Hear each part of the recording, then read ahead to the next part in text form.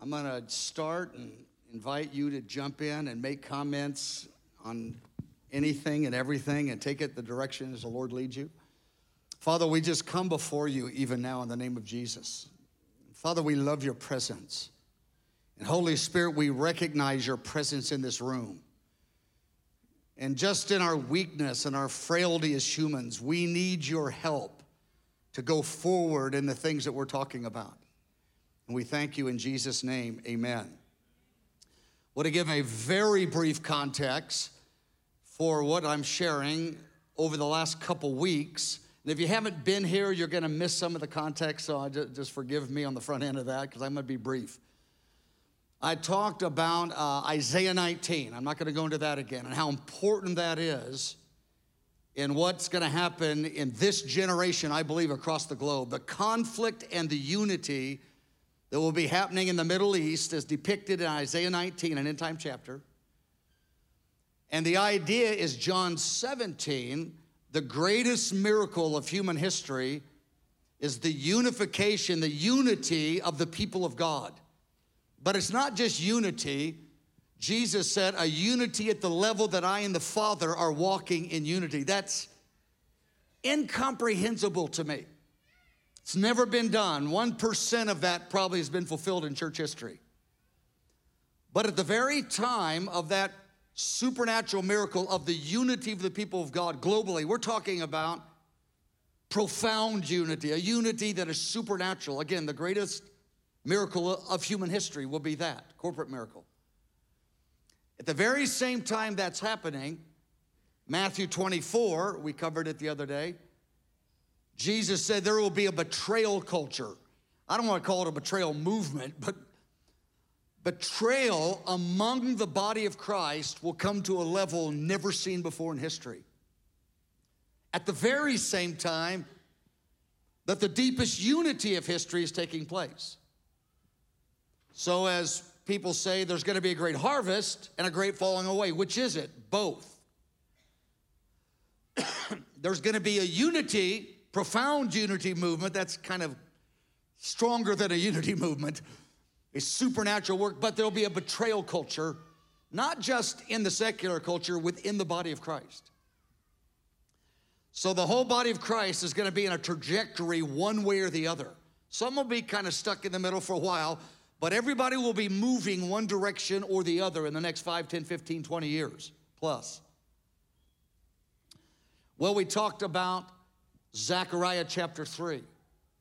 And in Zechariah chapter 3, the prophet Zechariah has this vision of one of God's leaders, Joshua. He was the leader in many ways over the prayer and worship movement of his generation.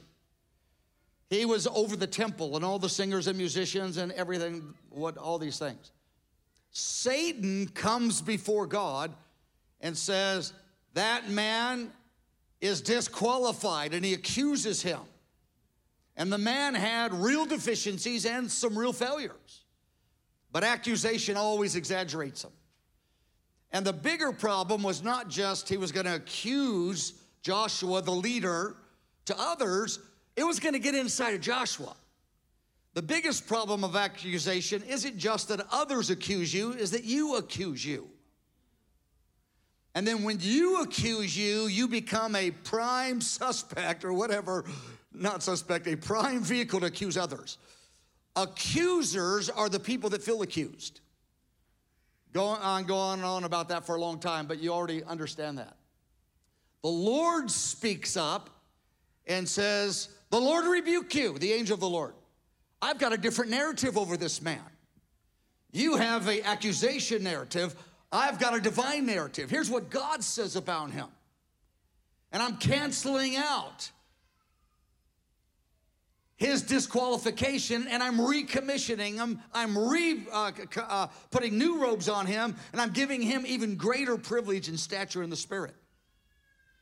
And I mentioned how Zechariah 3, in our near 40 years that I've been in this city with different prophetic guys, Zechariah 3 and 4 is by far the passage that has been given to us in supernatural ways, dreams and visions, far beyond any other passage. You know, we got Song of Solomon 8:6, we got Hephzibah, we got Psalm 27:4, this one thing, we got that twice. We've received this about 7 or 8 times. That's a staggering implications. I'm not talking about somebody got touched in their spirit. I'm talking about God supernaturally confirmed it. And he said, in essence, this family must walk in that to walk in their fullness. And I mean, the 99% we're going, yes, we're on. The consensus is yes, we want that.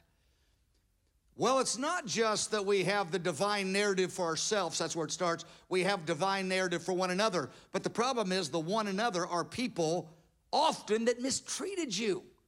Friends and family members. You know the verse, Jesus says, love your enemies. Well, most of us don't have enemies at the level Jesus was talking about.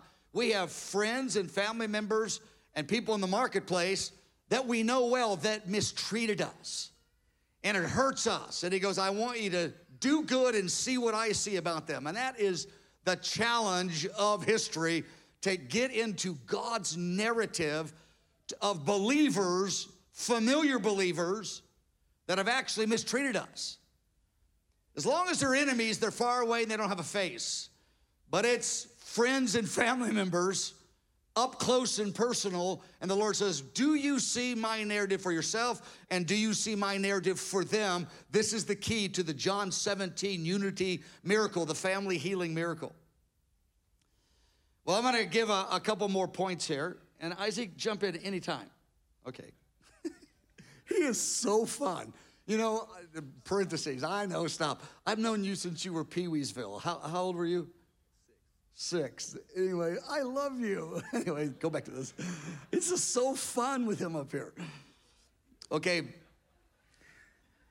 Pee-weesville, you can write that down and look it up on Wikipedia. We are going to, I'm positive, we are going to mature in love. Hundreds of millions are going to mature in love, but the pathway to maturing in love, it's not the only thing, is in cultivating, it takes time to get it, God's perspective of the other person in the body of Christ that we're close to that mistreated us. We've got to get into God, seeing what God sees about them. It's like, it's hard enough to see what God sees about me, but to see it about a guy I've labored with, a guy in my family, the person that I've been close to that's betrayed me, that's tough. The Lord says it has to be. But when you see how I've forgiven you, how I have overlooked and forgiven your weaknesses and deficiencies, etc. Okay, I'm going to take you to this verse, profound verse. This is the verse of the day for me in terms of focus. 1 Samuel 16, verse 7, if you'll put that on the PowerPoint. 1 Samuel 16, verse 7. The prophet Samuel comes up before David's father, King David's father. He goes, I want to tell you something you don't know. The Lord does not see like man sees. We all know this verse. This is profound. This is the pathway to John 17, supernatural unity. It starts here. He goes, man he focuses on the outward appearance, the secular narrative. And I don't mean secular in a horrible way. Just what you can see unaided by the Holy Spirit is what I mean. Man naturally focuses on outward things, what he can see unaided by the Holy Spirit. But he goes, I want to tell you something. God doesn't see that way. Beloved, this is radical. Though the verse is famous, this is profound. This is the pathway to John 17. He goes, God looks at the heart. He sees those thousands and millions of 10-second conversations of that believer who's stumbling and tripping, who's trying to sincerely walk with God. He says, I see the 10,000 times 10,000 short prayers and conversations of their heart. You don't see it, I do.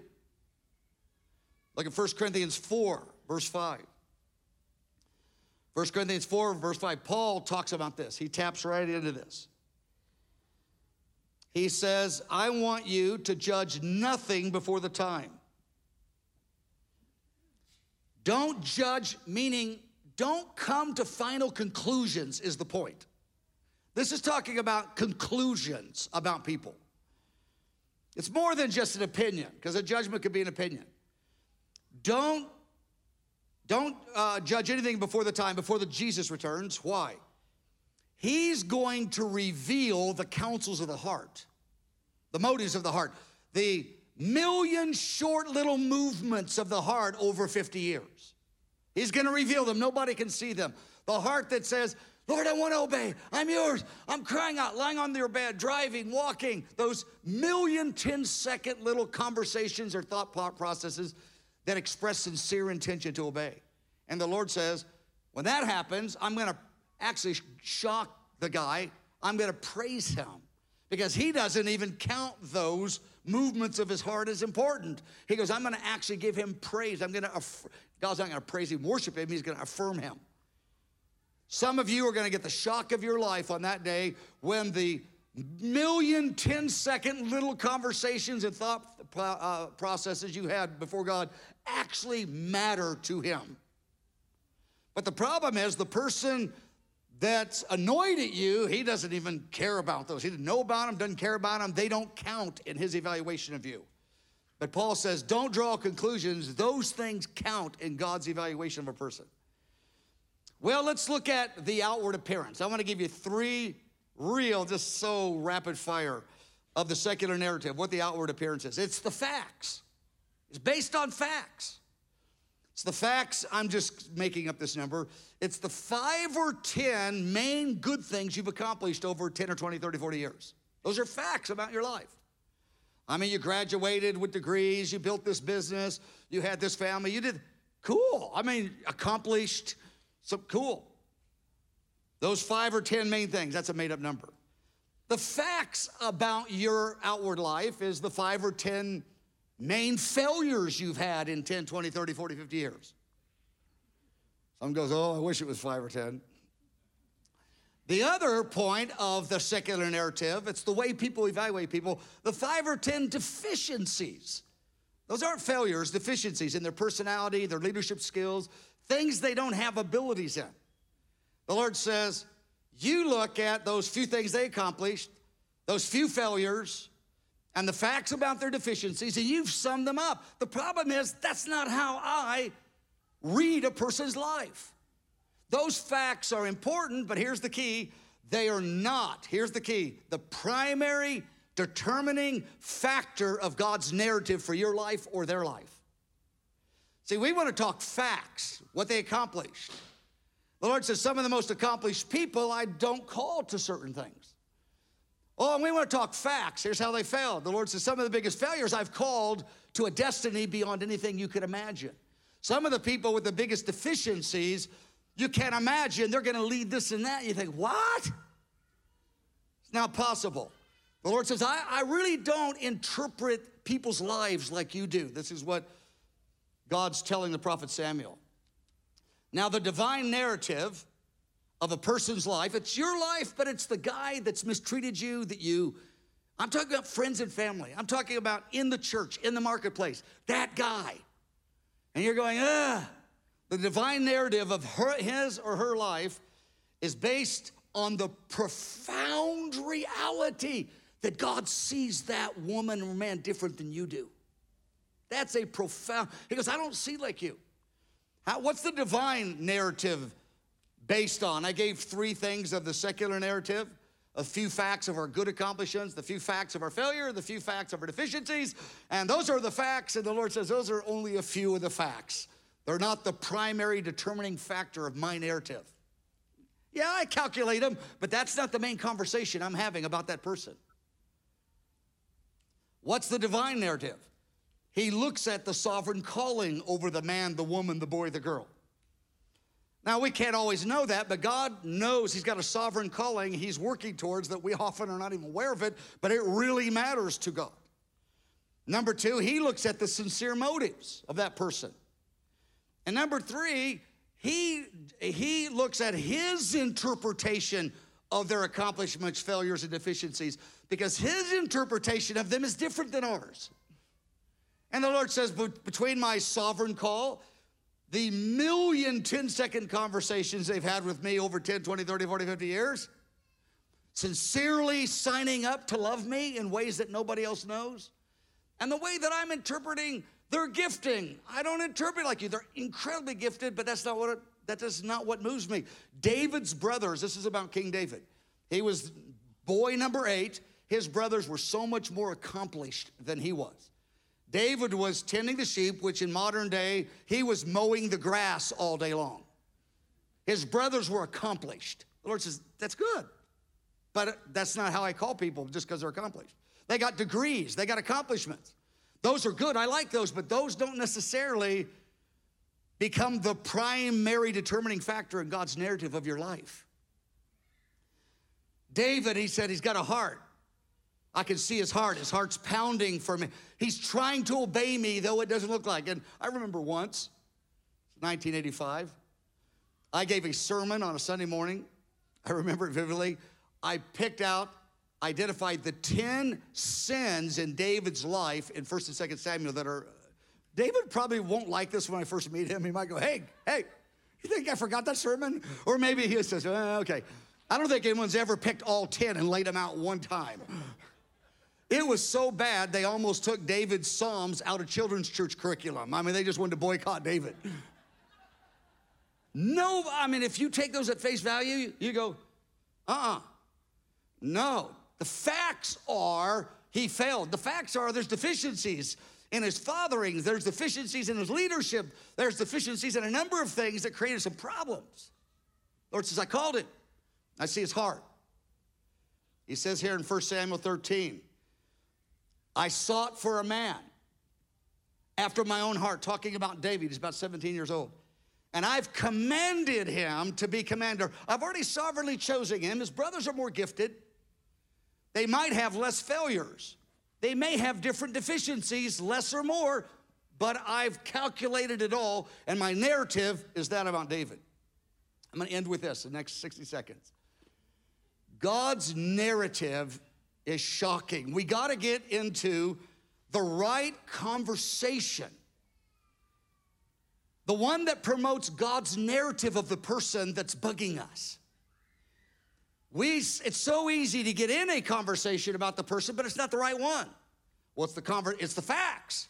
I know what they accomplished, so let's do something real exciting. I know how they failed, so let's really beat up on them. I know their deficiencies, so let's look the other way. The Lord says those facts are important, but they're not the primary thing. It's my narrative, my call, and we got to get into it. Abraham, now I'm starting the 60 seconds over. Here's the 60 seconds. Romans 4, I just love this verse. Romans 4, first person I ever heard preach it was John Wimber, 30 years ago. It says, Romans 4, verse 20. It says, Abraham did not waver. I remember John Wimber goes, in my house, that's called wavering. Abraham had a couple big mess-ups. 2,000 years, the divine storyline is he didn't waver. Like, what? The Lord says, no, through the editing process of my personality and my grace, that how I cancel out failures and deficiencies and things that others don't because of who I am, he didn't waver through my editing process of grace. That's my narrative. Who got into that narrative while Abraham was alive? I don't know. Well, David's. Let's look at Acts chapter 13. Here's the other verse, Acts 13, verse 22 and verse 36. I mean, this is 1,000 years after David. Paul is preaching. He didn't hear my 10 sins of David's life sermon. Paul never heard that. But here's what he said about David 1,000 years later. Acts chapter 13, you got it right in front of you. Verse 22 first, then we'll look at verse 36. God raised up David. Here's what God testified about David. I found David. He will do all of my will. I went, now I've taught the life of David, I guess 7 or 8 times in 40 years. I go, all of your will? Most? Or it's just through my editing process. My narrative is he did all my will. Leave it there. Well, the facts are, the Lord says, yeah, but I interpret his successes, his accomplishments, his failures and deficiencies different than you do.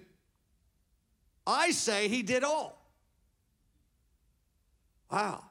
That guy, that woman, that person, that brother, that sister loves the Lord, not doing great, not treating you well. The Lord, it doesn't mean that everything is fine, but the Lord says, you've got to get into my narrative about them or you'll never get on the trajectory of the John 17 miracle of the family unity. Then he goes on to verse 36. He served the purpose of God in his generation. He did it. I go, if that's how you read people, I want to read people this way.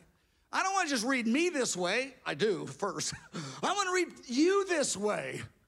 And I believe this is a critical part on the way to the John 17. It's the fact that God, it goes back to the 1 Samuel 6, verse 7, one we started with, God does not see like man sees.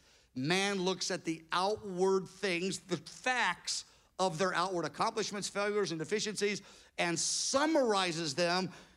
And God says, no, I look at my sovereign calling, I look at the million movements of their heart, and I interpret those accomplishments, failures, and deficiencies actually different than you do.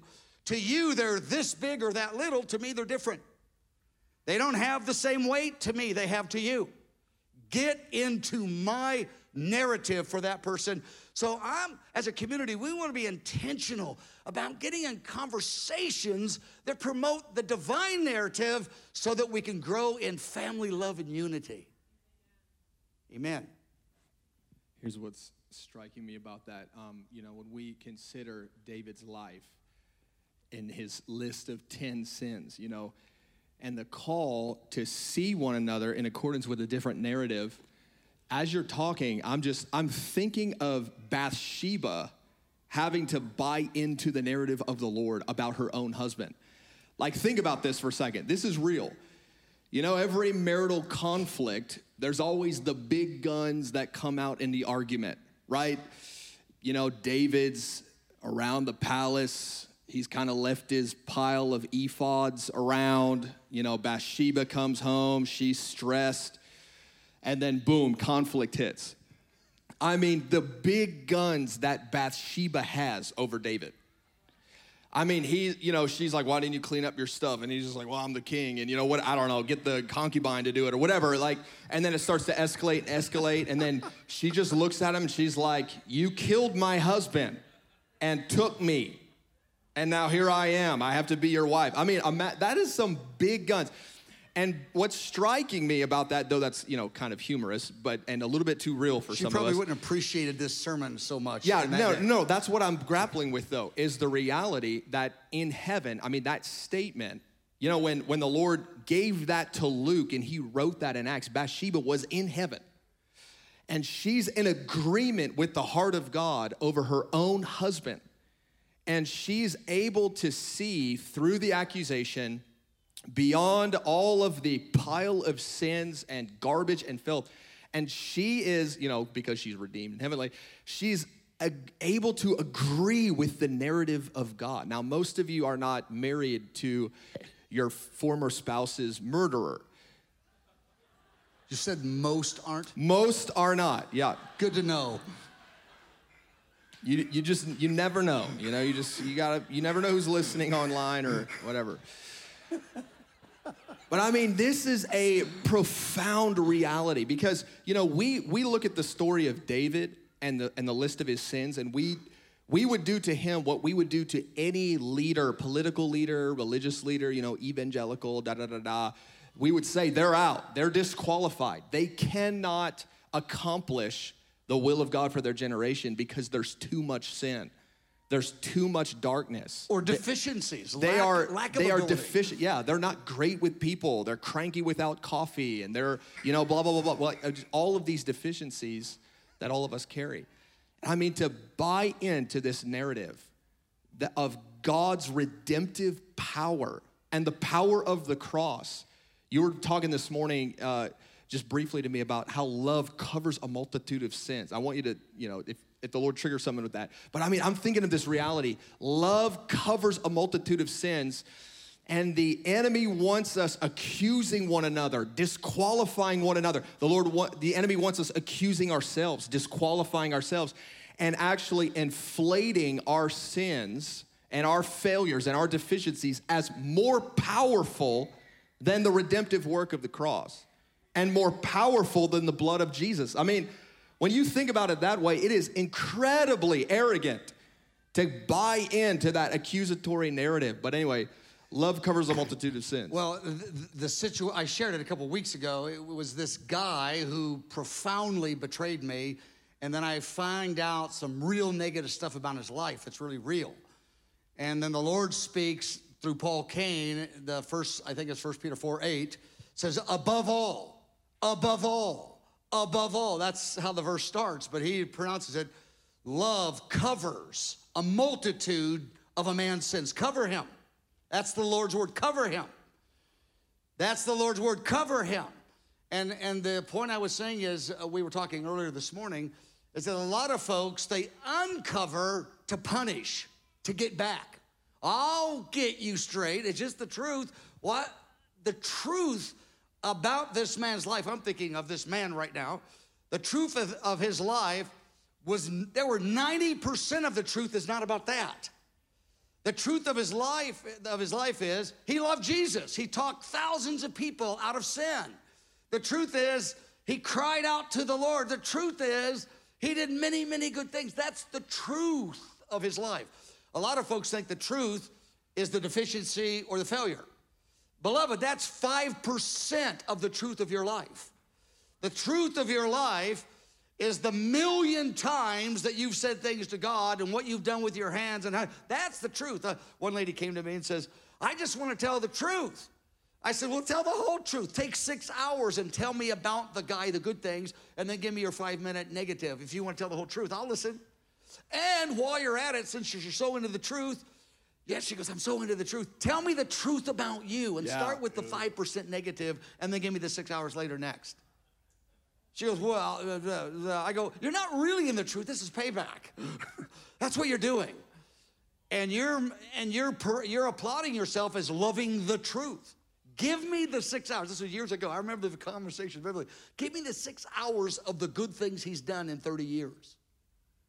You know, I don't want to do that. Well, that's the truth. You said you're into the truth, aren't you? And then again, if you're into the truth, tell me your truth, but start with the 5% negative, because you're 95% amazing too. I mean, that's the truth. But we were talking this morning about loving enemies, and the problem with the phrase love your enemy is that's so generic, and that's been on so many posters, it doesn't move most people. Most people in this room don't think of very many people as enemies. They think, and Jesus might say, oh, you think my terms aren't right? My terms are right, little guy. You don't add to my terms. He spoke about that at the day where people are going to be murdering one another, and that loving your enemy is going to be a whole nother level. But at this hour in our nation, it's about the people that mistreat us. And it's about doing good to them, covering their sin, blessing them before God. And I don't mean lying about them, blessing them before people, but finding the good virtue. And I don't mean go over and on and on and on about it, but mention the good virtue. Jesus said, bless the person to people and pray to the person before God. And do good. Give them some money every now and then. Like, I'm not talking about the enemies, because we don't have enemies. I'm talking about the friends or family members that mistreat you. Find the one thing you totally buy in that's a virtue and say that behind their back, and don't say the other thing behind their back. Jesus said, if you do that and you talk to me, I've prayed for my enemies, and I tell you the first couple times, a couple like thousands, what I mean. I was like, don't bless him, bless his kids. How's that? We'll start with the kids and work back. I couldn't get it out. Like, what? And after a while, what I found out is by blessing him to people, I spoke the virtue to it. And I've got lots of folks that have betrayed me. Many of us do that are my age, in their 60s. You know, been in the kingdom 40, 50 years. We've got long time. Everyone has betrayed relationships that betrayed. So we've had to do this a lot. But when I find the virtue and speak that instead of the failure to people, then when I talk to God and I ask God's blessing and favor, and then I do a couple of nice acts, well, give them a little money or just do some things to help them a little bit, do good to them. Probably didn't help them at all, really, but it liberated my heart. I was the guy getting set free. And sometime down the road, when I felt tender feelings for these various ones, everyone's a different story. It's like, I got you. I was after your heart. But until you operated in the opposite spirit with your words to other people about them, your words to me about them, and some of your resources, you couldn't get your own heart free. I'm after your heart, my beloved young man, boy of God. You know, I'm in my 20s and 30s, and I'm still not there yet. I'm still working on that, but I know, I tell you, this thing is real, and it works, and it's the Zechariah 3 divine narrative, not the accusatory narrative. It is what's going to lead us to the family miracle, and it involves covering their sins, their failures. It is so easy to point out the 4 failures of that guy, that girl, that person. The Lord says, no, find the 3 virtues, 2 of them if that's all you can find, and say those, and I know the other stuff. Leave it with me. Leave it with me. I got a question, just back on what you were saying about the love covers a multitude of sins. So 1 Peter 4:8, yeah. Last year, I did a message on 1 Peter 4, just those few verses.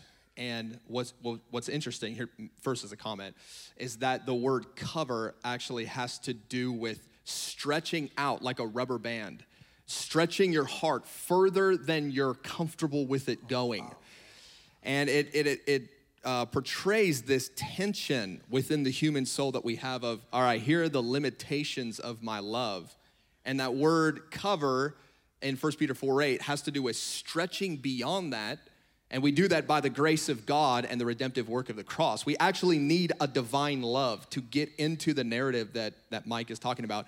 But I want to bring up a point on this because we live in a culture where right now in society, it is a premier sin to cover or cover up.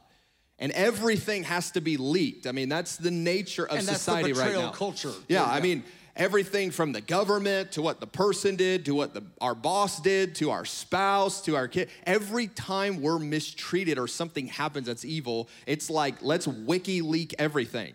So here's my question. How do we walk in the tension of covering a multitude of sins, but not covering up to abusers and, you know, where there really is true evil that's being perpetuated? Like, how do we walk in that tension? No, that's very good. The key issue, we talked about this morning for a while, is the predator.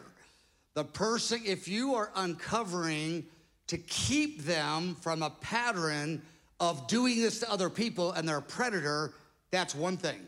If you're doing it to pay them back and to punish them, and there's not a redemptive reason, people aren't growing in love by the uncovering. You're trying to get a personal advantage over the person by the uncovering, and you're venting, you're punishing, you're not stopping a predator. If you're stopping a predator, that's different. But the thing today in the culture, it's the betrayal culture. Nobody calls it betrayal. It's called speaking the truth, being real. So as long as the guy starts the conversation with just being real, then that's his permission to give the 5% of the deficiencies or the failures of that person, because he's just being real. And what a virtue if you're real, brother. You're real. Authentic, genuine. You're a betrayer too. You're a betrayer. You mean well, sort of. I didn't mean you. You were just a mannequin there for a second. Okay, you too. Okay. Social distance. Anyway, so if you're getting an advantage by showing their deficiencies. A deficiency is a lack of ability or your personality. That's not a failure. Or a failure. If you're getting a personal advantage, or you're punishing them, or you're venting because you got anger, that's not a kingdom response. If you're saving that guy over there, that business, from getting ripped off by that Ponzi scheme, that's a different issue. But then you tell it to the right people in the right spirit, the right way. You go to the person in private, and you say it with a spirit of redemption. You're trying to win love. You're not venting or gaining an advantage. That's the huge difference. So in Zechariah 3, back to this, you opened up with this passage. Take a look at this down in verse 4.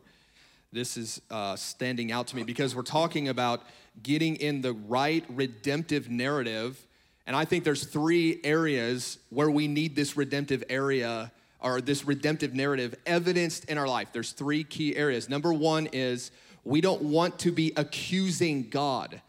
And our hearts are prone to accusing God. Most of the time, break that down a little bit. Yeah, I think most of the time that I am accusing God, it's not because of what God is doing, it's because of what he's not doing.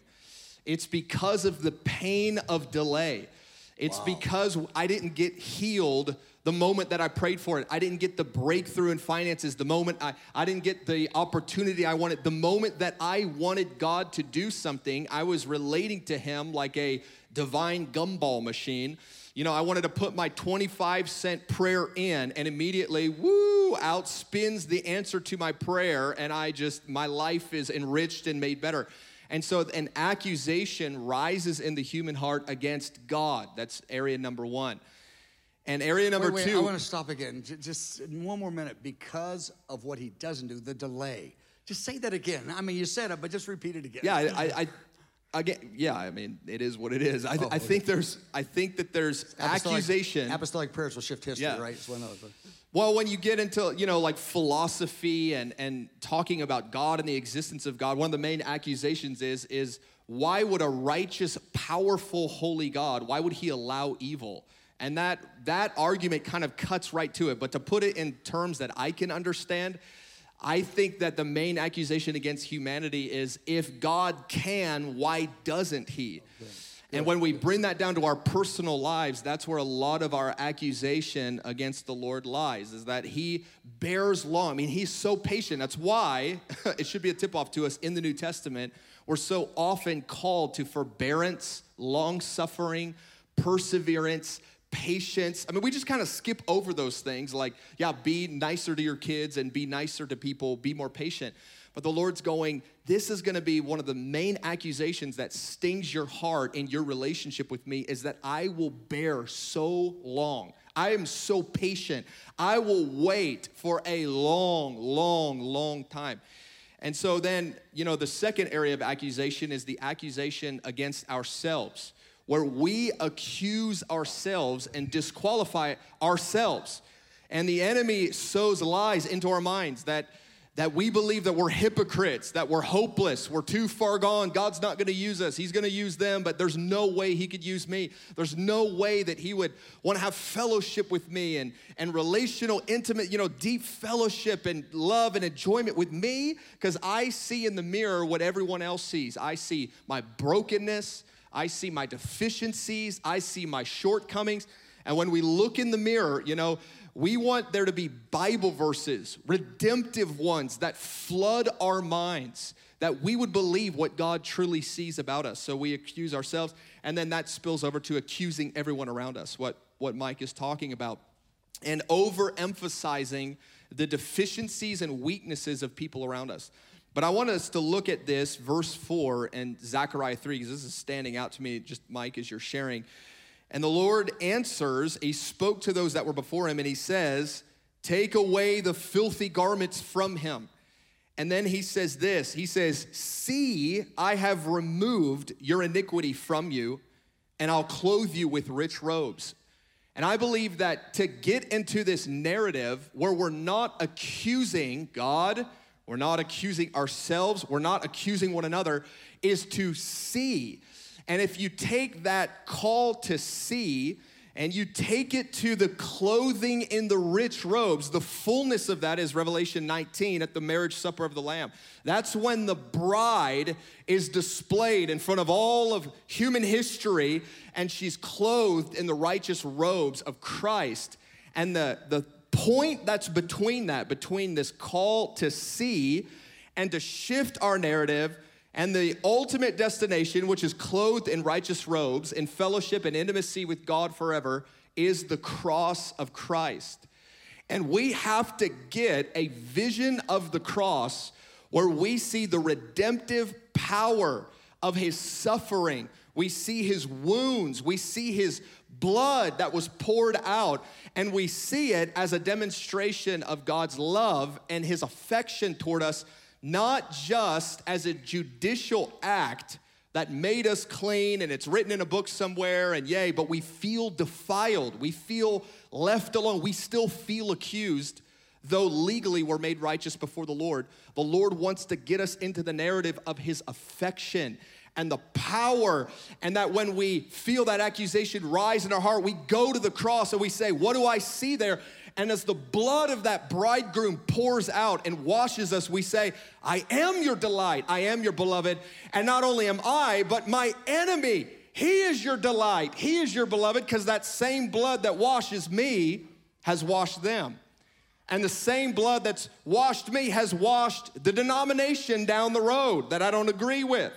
It's washed my home church and my pastor and my teacher and my leader. That same blood of the bridegroom that was opened up at Calvary is available for all of us. And when you go before Jesus and you meditate on his wounds, I've been just in this for the last few months, meditating on the wounds of Christ on the cross.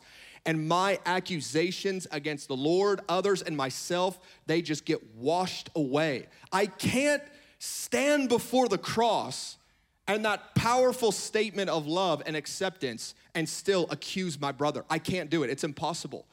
And I want to call us into this as a part of getting into this right narrative. I want to call us into this.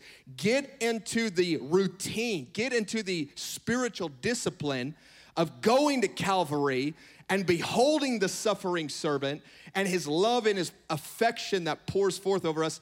And I want to tell you that it will change your conversation. It will change the way you pray. It will change the way you give. It will change the way you complain. You can't go to the cross and remain the same. So anyways, see, that was the word that triggered that from verse 4. Yeah, because that's what the Lord said. Tell him to see it. And we've got to see it, because the bigger problem is the accusation, the condemnation we feel against ourselves. Because when my emotional bandwidth is absolutely filled up with managing how bad I feel about me, it's real easy to feel bad about you. Yeah. Because my bandwidth is just full. I'm overloaded with, it's not good, it's not, I don't have an overflow to look at somebody else graciously when I can't see the grace of God for me.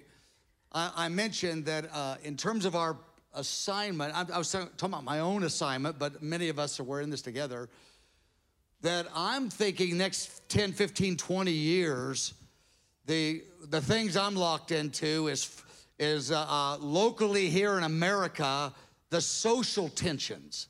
And we have got to do this Zechariah 3, this divine narrative towards other believers in the social context. I'm not talking about the black and whites out in the secular community. I'm talking about the black and white, Hispanic, Asian pastors who love Jesus, who are bugged by one another. I'm talking about that. We got to get into within the body. We've got to do this with one another in the body. And if we do it in the body, it will touch the culture. A lot of folks are skipping the body and going right to the cultural problem. I'm locked into believers doing it to each other. And it's not just black, white, it's white and white. It's believers. That's first, the social tension. The second one is I'll call it the denominations, but a lot of churches today are non-denominational, but I'm putting us all in the same category. The different ministry streams. You know, there are 1,000 or 2,000 churches, congregations in the city, some number like that. There's so many different ministries around America, and many of them are against one another. Not everybody against everybody, but lots of ministries have 1 or 2 denominations or groups they're really against. We got to look at each other and do this and say, you know, we don't agree on this. I don't agree with some of the stories I heard about you. I'm suspicious of you, but I've got to get into the divine narrative of who you are, because we've got to move to John 17 together.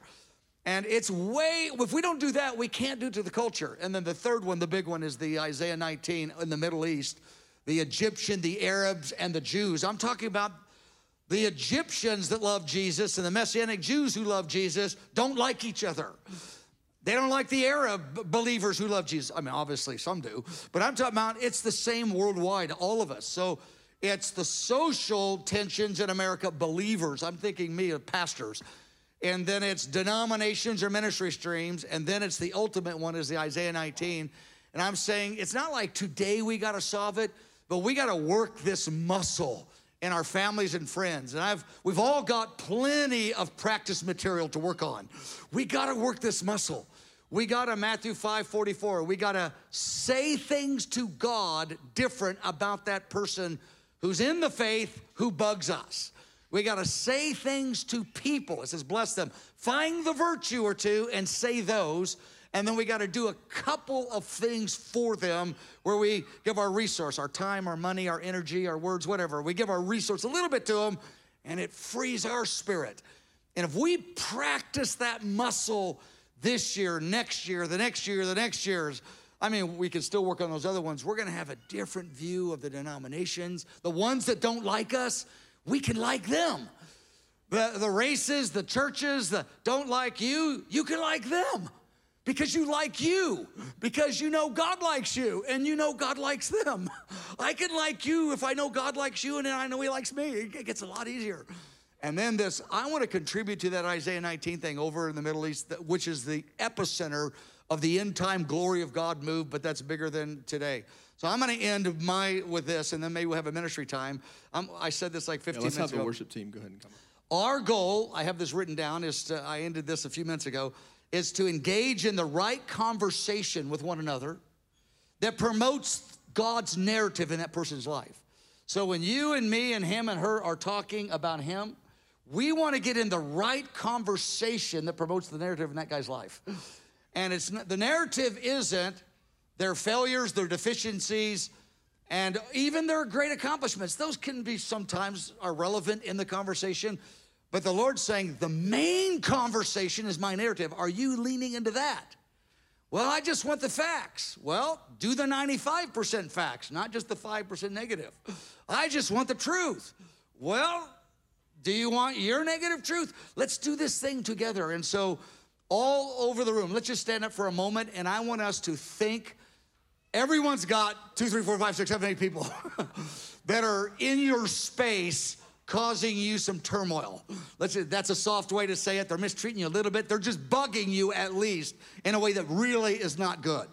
And if we'll bring it down to that, but that's the group we're talking about. And it's so easy to tell the folks next to you, they are. And I was just, no, catch that. I got to get you ready for the bigger drama coming. Do some push-ups right now. Learn how to bless. Find the virtue and say it. Tell me things about them. Talk to me about them and give them a little bit of your resource, your time, energy, whatever. Father, we just bring that person, those 2 people, those 3 people. And Lord, I've preached this for years, but I'm confessing my neglect and failure in this, even recently. I'm confessing I need to continue to do more of those spiritual push-ups by speaking to people, speaking to you, and doing things for those people. And Lord, I just say before you, forgive me, having known this message for many years, that I'm still not in the place of maturity in it I should be by now. And all over the room, let's just acknowledge that in our hearts. And Lord, I want to go there. I want to be a part of that John 17 miracle in Kansas City, where the body of Christ loves the different ministries and the different races in the church. Lord, I want to be a part of that. I want to see for real. I don't mean hype stuff. I don't mean just saying it because it sounds good. I want to feel what you feel about them. And I want to start by feeling about those 4, 5, or 6 people in my life that are in my face causing me trouble. And Lord, I just say in the name of Jesus, have mercy on me and help me. And I commit myself all over the room. Just say in your own heart, I'm committing to do this. But this thing evaporates in 12 hours. You got to recommit. You got to do this like a million times. It's like peeling an onion. It's one layer at a time, and you got tears every step of the way. But there's a million little layers that come off on this. You got to do it day after day. And Lord, we thank you for that in the name of Jesus. I ask for grace. And I just take authority over the spirit of condemnation and accusation, attacking our own hearts in Jesus' name. Amen and amen. Help me to love with open arms like you do.